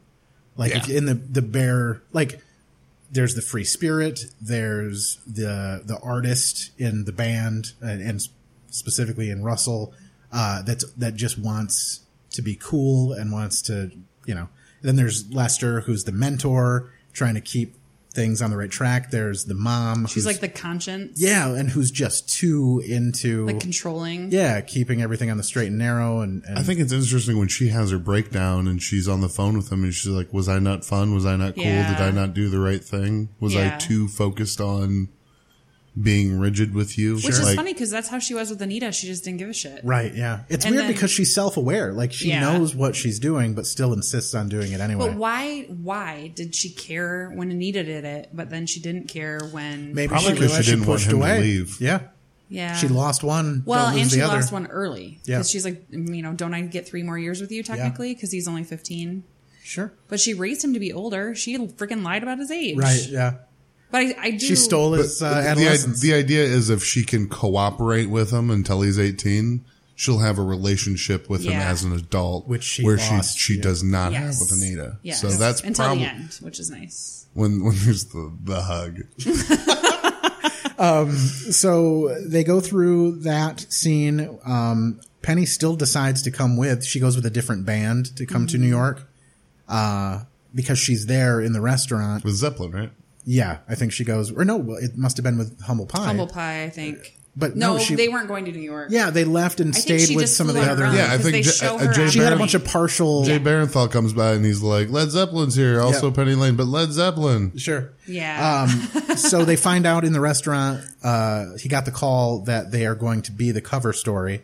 And Penny shows up at the restaurant and they all try to take ownership of Penny. Is that the It's Okay to Tell the Band cover story call? Because there's two Yes. different Yeah. calls about the cover story. There's one where he's like, don't tell the band, but then there's one No, where they're he's like ignoring him, and he's like, "Hey, hey, hey!" And then finally, Yeah. he just. Well, hold on. It's right here because I think that's part of this too. You're going to be on the cover of Rolling Stone. Are you serious? The cover of Rolling Stone. And we made it together. Barely. And they don't just put somebody with one little hit on the cover of Rolling Stone fucking magazine, man! Damn it, I'm gonna enjoy this. When I first bought the magazine, the Beatles were on the cover. The Beatles. 4 of them, 4 of us. We take all kind of pills and give us all kind of thrills, but the thrill we never know was the thrill that'll get you when you get your picture on the cover of the Rolling Stone. The Dr. Hook classic. I find it interesting that the first Rolling Stone he ever bought as a musician was with the Beatles, and this is 1973. So it would have been 10 years Yeah, 10 prior. years prior. 10 years prior. Roughly. What, he's like 64, 30, so right? he wasn't. It would have been buying- 9 years prior. He wasn't buying Rolling Stone until You he was. assume he's 30 then? I would think Oh, he's. I think he was supposed to be younger than I think he was that. meant to be younger than Yeah. that. I'm thinking like late 20s, early 30s. No, Maybe. I don't know. Yeah, maybe. I don't know. They did have the band. I mean, it's their 3rd album, so they've obviously been established for a while. That was another thing too. I mean, it matters at the end. Hopefully I'll remember that when we get to that last clip. But I'll just hold up 3 so I remember it's the Well, third album. it's the I don't know why it's important Yeah. to remember, but I'll try. I'll try to help. so they get told they're like flying high. They're the greatest of all time. They got put on the cover of Rolling, or they're going to be put on the cover of Rolling Stone. And then Dick, right, the manager, goes over to talk to Penny to be like, you can't be here Go because away. Yeah. everyone clearly knows that she's there to see him. Russell. Because when she asked, because Leslie sees her and she goes, who's she with? And everyone but Russell says she's with me. Yeah, they all claimed her to try to keep it under wraps for him, but it clearly did not work. So he goes and talks to her, and then she storms off. And then both Russell and William stand up. Russell clearly can't leave. It wouldn't work out well for him. So William follows her, finds out where she's staying, and then we come to this scene. Under the name Emily Rugburn. Emily Rugburn. Nice. Yeah. Yeah. Nice pull. So he goes up to the room and finds her, and she has clearly taken an entire bottle of Quaaludes that was left to her by Feruza. No, yeah, the Sapphire. Yeah, yep. And this is what we get from that. Wake up! Oh, what? Well, now that I have your attention. It's a very weird scene. for Yeah, me. I know you've heard this before, and I've never said this to anybody.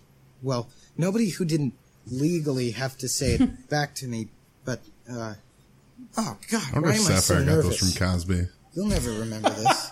I love you. In the And 70s. I'm about to boldly go where many men have gone before. What's a jello pudding?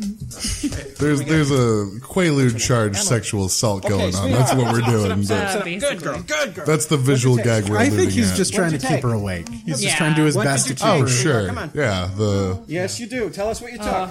Yeah, this is awful. They do such a good job filming this part Yeah. though, when they just show her feet and how. Yeah, it's chaos. Ugh. And I don't it's- mind that part as much as I mind, but it's time to go all Brock Turner on this. Like, that's...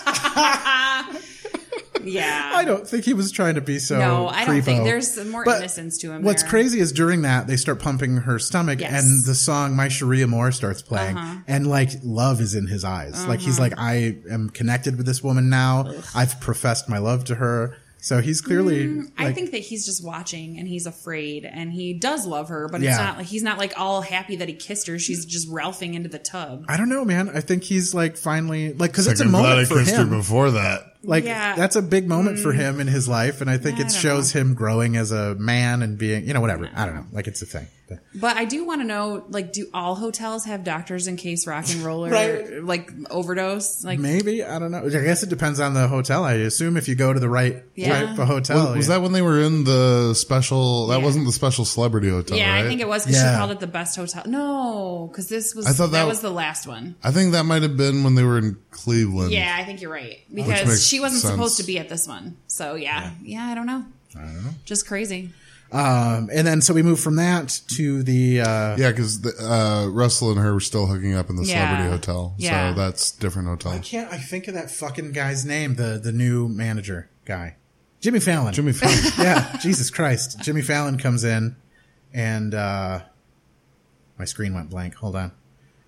Jimmy Fallon comes in and takes over for the band and brings the plane with him, so they get on the plane so they can do more gigs because they lost so much money on the tour because they had to pay for the gate. And if they had stayed at the gig, they could have sued the promoter and made a bunch of their money back. But now they're underwater and they need to make more money, so they have to do more gigs. And here comes the plane. And then the plane hits some rough turbulence here. Maybe I never said this enough. I love all of you. I once hit a man in Dearborn, Michigan. A hit and run. Dearborn, Michigan. I hit him. Kept on going. Is Cameron Crowe from Michigan? Because there's lots of Michigan shout-outs. Sorry. Then a day goes by and I don't see his face. I love you all too. You're like family to me. Especially since Marta left me. And listen, fellas, I just want you to know if I took an extra $1 or two here and there, it's because I knew I'd earned it. Yeah, I slept with Marta, Dick. I did too. I believe it until you broke up with me too. I like how they all decide to Leslie divulge that when you were information fighting. after they find out that Yeah, but it he's didn't stealing. count. Yeah. Because this summer we decided to be free of all rules. And you say you love me. I don't love you, man. I never did. None of us love you. You act above us, you always have. Finally, the truth. You just held it over us like you might leave. Like we're lucky to be with you. And we had to live with it, man. I had to live with you, and now I might die with you, and it's not fucking fair! And I'm still in love with you, Leslie. Oh, I don't want to hear anymore. Jeffrey? Whatever happens, baby, you're dead! Don't be self-righteous, Russell. Not now, man. You were sleeping with Penny, that fucking groupie, last summer up until yesterday. Why didn't you tell Leslie that? Shut up! I quit! I'm gonna kill you! I quit! That groupie? She was a band-aid. All she did was love your band. And you all used her. All of you. You used her and threw her away.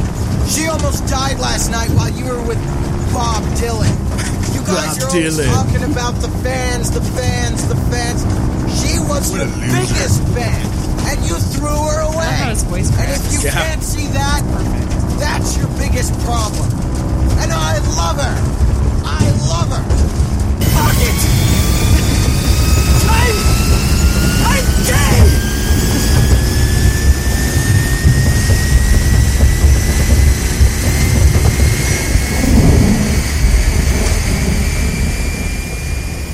And everything evens out. Thank God and God we're alive! We're gonna make it! Sweet relief! I remember watching that in the theater, and I remember that being my favorite part. Yeah? It still is, I think. It's a lot of tension builds, and they filmed it well. Like they shot it well.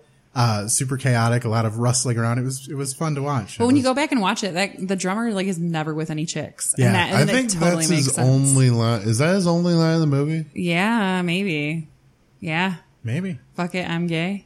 I think they do. Well, I think later on too, when they talk about the stuff that they were going to put in the magazine, I think he pipes up too and says something. Yeah, he might. But I don't know. But it's for just sure. like the guy that says, finally the truth comes out. Yeah. And like he's got like 3 lines in the whole movie. Yeah, well, they did that They weird interview focus with on him. 2 band members, which is enough because there's a lot of characters in this movie. It does perpetuate the fact that like no one gives a shit about the drummer band, or yeah. about the bass player. Like they're just interchangeable and can be swapped out at any Exactly. moment. Like Yeah. the Band-Aids are more personable Yeah. than like the rest of the They are band. more necessary. More character development. Yeah. Sorry, bass players This is and a maid drummers. talking anyway. Yeah. You could get angry bass players and drummers writing in. Like, I don't know though. The bass players, I mean, other than maybe like Flea. You're just like, worried that they can't write? Is that what you're saying? No, I feel like well, who are we kidding? The bass players and drummers aren't writing anything. I feel like bass on their Cricket phone, pay as you go. Bass players specifically, oh, I don't know how to play guitar. Oh, that's okay. I'll play the bass. Like, sorry to bass players, but isn't that like the first guitar you learn how to play? Sure. Because you just have to do like a little bit of... In most cases, if you can play the guitar, you can play the bass, but it doesn't necessarily transfer the other way. Like if you can play the bass, you can't play the guitar necessarily. I mean. So yeah. Yeah. Like there are a few good bass players out there. Yeah. Oh yeah. But for the most part, what do you play? I play the bass. Oh, you just really couldn't play anything else. I got you. Bass community, send your questions and comments to... You can reach us at another episode podcast at gmail.com, and you can just direct those directly at Mandy. Yeah, I'll take them. Pass those right along Bring to her. it on. All you Andy McDowell lovers. You big gum little teeth lovers. You Andy McDowell rods out there. All right. All right, so they go through the confession thing in the airplane, and then that's when the only true currency bit actually happens. So we'll hit that again just for the sake of doing it. Hey, go ahead. See, this bankrupt world is what you share with someone else when you're uncool. That's my advice to you. I know you think these guys are your friends. If you want to be a true friend to them, be honest and unmerciful.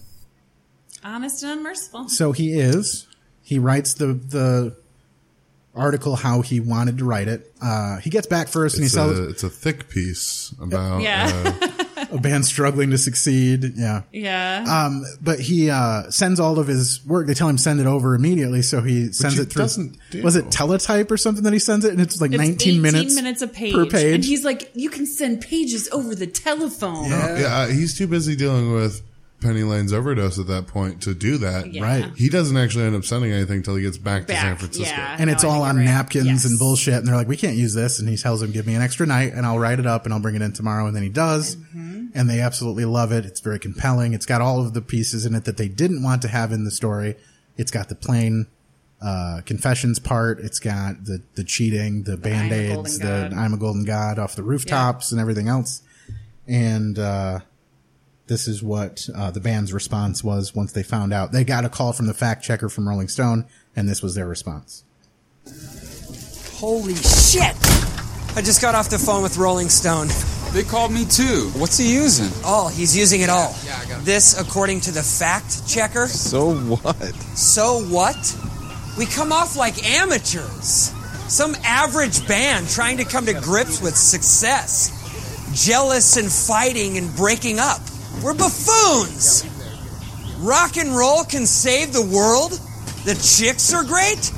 I sound like a dick. You are a dick. I never said that. Maybe we just don't see ourselves the way we really are. Is it that hard to make us look cool? Russell, this kid has you on acid screaming, I'm a golden god from a fan's rooftop. They used him to fuck us. They'll That's the probably bass just player. put you on the cover. Wait, I never said I'm a golden god. His voice is so unfamiliar. Yeah. Or did I? Seriously? No, it's serious. I liked him as a person. He was never a person. He was a journalist. Enemy. The fucking enemy. Yeah. But it's necessary. You got to keep them in check, man. They have to be there. You know what I mean? Otherwise, people are going to just think they're golden gods. Exactly. You Know the truth. Yeah. So Russell tries to reconnect with Penny. Yep. Penny agrees to meet with him and sends him to an address. When you watch the movie for the first time, she picks up an address book. She's like, to tell him where she's at. And you're like, why are you looking up your own address in your address book? Until you realize that she has sent him to Anita's house. Yeah, to Anita's house. Are you here for Anita?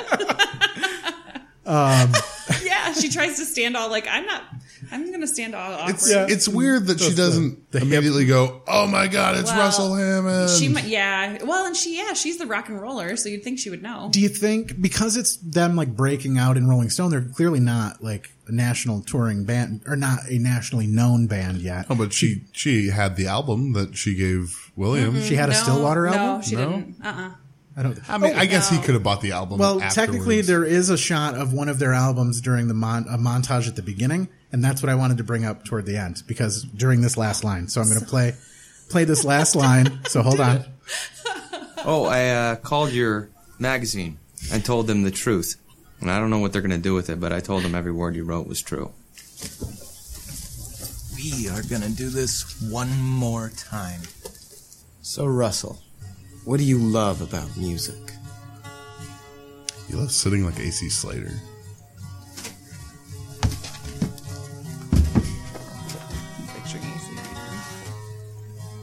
To begin with, everything. So their album title is To Begin With. It was shown in part of a montage at the beginning of the movie, I guess, and they focus on an 8-track or something that's a Stillwater album, and the name of the album is To Begin With. So interesting. It brings it back to the end of the film. Yeah, so they like reconcile, this was a very emotional up and down movie for me. Like, I remember loving it as a kid, but when I had to rewatch it, it was like, oh, I just want things to be good. I'm a very happy ending type person. And then it was. Yay. Well, I mean, what do you think happens with Penny?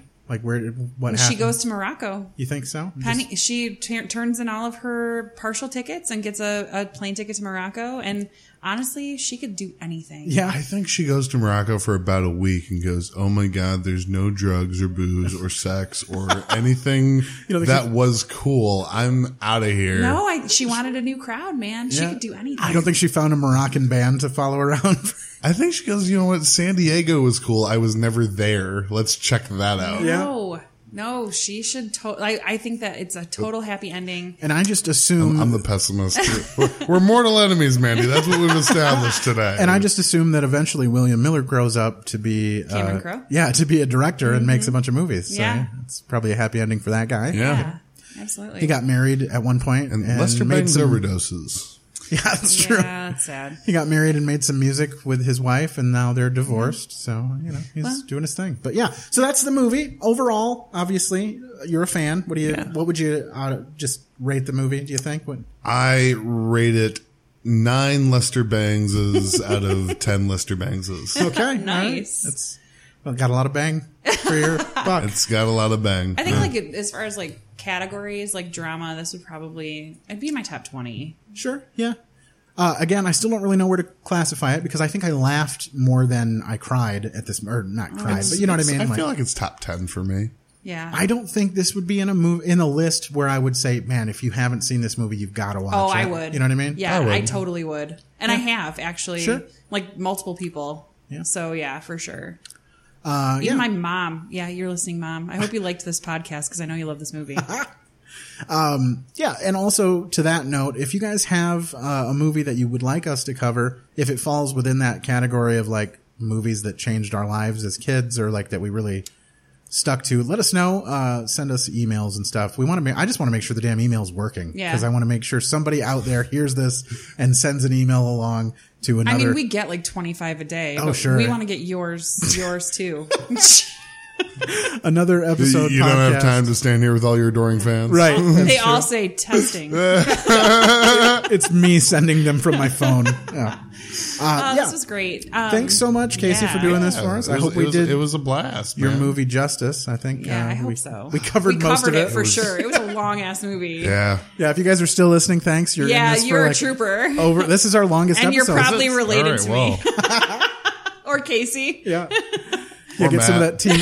No, nobody cares. No, nobody cares about Matt. Not related to Matt. No. I'm not sure any of my family has ever listened to a podcast ever, so this is highly unlikely. But his family follows the same procedure as comedy Band-Aids. Right. They don't. I'd have to pay them to listen. Hey, Casey, do you have anything going on? I haven't heard you plug anything. Oh no, I'm not known as the plug master now or anything. No, there's nothing. There's nothing at all. Harvey's Upstairs Comedy Show. I am actually ready to go do that now because it's a Wednesday night. Yes. And, we do that every Wednesday night. About around 9:00 is when we usually get started. So it's a free comedy show. Harvey's on the Mall in Kalamazoo. It's a very intimate room. It fills up fast. Yep. Check it out. Yeah, get it, girl. I'm going there too. I'm going to do a set tonight, I think. Yeah. Right? Yeah, I'm on the yeah, list. Yeah, I'm probably going to watch. Nice. Cool. Yeah, Yeah. So when you hear this several weeks after today, when it comes out, then just know that we were all there. So it was. It's all happening. It's all happening. all happening. All right, guys. Mandy, anything coming up? You got? No, by the time this drops, I can't think of anything that might be coming up. All Just right. another episode of another episode. Yeah. I'm going to be doing something up Plugging north your with podcast. Bob Fredericks. We're going to do a show up in Traverse City, I think, at some point coming up. So keep track of that if you want to do that. Do you know what it's called? Not at all. I don't know what it's called, where it is, It's called how Not it's At All, happening. folks. But Go check them out at Not At All. find me on Facebook to find out more about that as it gets closer. Yeah, So- we can talk about it on another episode. Yeah, I'm sure we podcast. will. You can reach the podcast itself via email at anotherepisodepodcast@gmail.com. And you can catch us on Twitter at anothereppod. That's another EPPOD on Twitter. Casey, do you do the Twitters? I have a Twitter. I don't. At Casey Comedy. All right, just follow him for no reason. And we do have a Facebook page. I locked up the Twitter handle Casey Comedy, and I don't use it. Yeah, That's the same. right? Tweets by Andrew. Andrew, Andrew right? J. Pytel has the greatest And he doesn't Twitter use it. handle of all time Yeah, and doesn't he's use like it. these are so old. I shouldn't say any. I mean, I don't use mine for anything except for promoting this podcast. So I'm sure if I had I don't something to even have a promote, I Twitter. would. Yeah. Well, Harvey's Team Harvey's, Upstairs, man. Get out there and get it. Make a Twitter account for Team Upstairs. It'll be all right. Yeah. Hey. Hashtag Team Upstairs. I would kind of want Team Upstairs to make the Team Upstairs Twitter. Who is the Team Upstairs is the audience. So you want the entire audience to band together to make one Twitter account? I want it to be like one of those. Or do you want it to be like an organically formed hashtag? Well, you have Twitter accounts that aren't real people, right? So this is my call to action. Whoa, what? For Team Upstairs, someone who's regularly in the about, like, the audience. Russians? If you want to embody some sort of fake persona that is Team Upstairs, I mean, I'm Harvey Booker. I mean, I'm not Harvey Booker. Harvey Booker's Harvey somebody Booker else. exists. but- Harvey Booker's a fake real person. Yeah. I don't know. So we need I'm- Team Upstairs on Twitter. Somebody get on that and then tweet at either Casey's non-existent Twitter account. I'm too lazy to run one Twitter account, let alone two. So Don't please, accidentally type in Team please make Downstairs. Because that's a whole different ballgame. Oh, they've already got a Twitter. I do follow that one. All right, great guys. site. So yeah, reach out for us with any movies you want to see us do. We might not get to them, but we want to know that you're out there listening. And otherwise, take a look at the horizon for another episode. Thanks you guys so much. Yeah, thanks Casey for coming on. Thanks everybody. It's all happening. Wait. Rock stars have kidnapped my son. Okay, bye.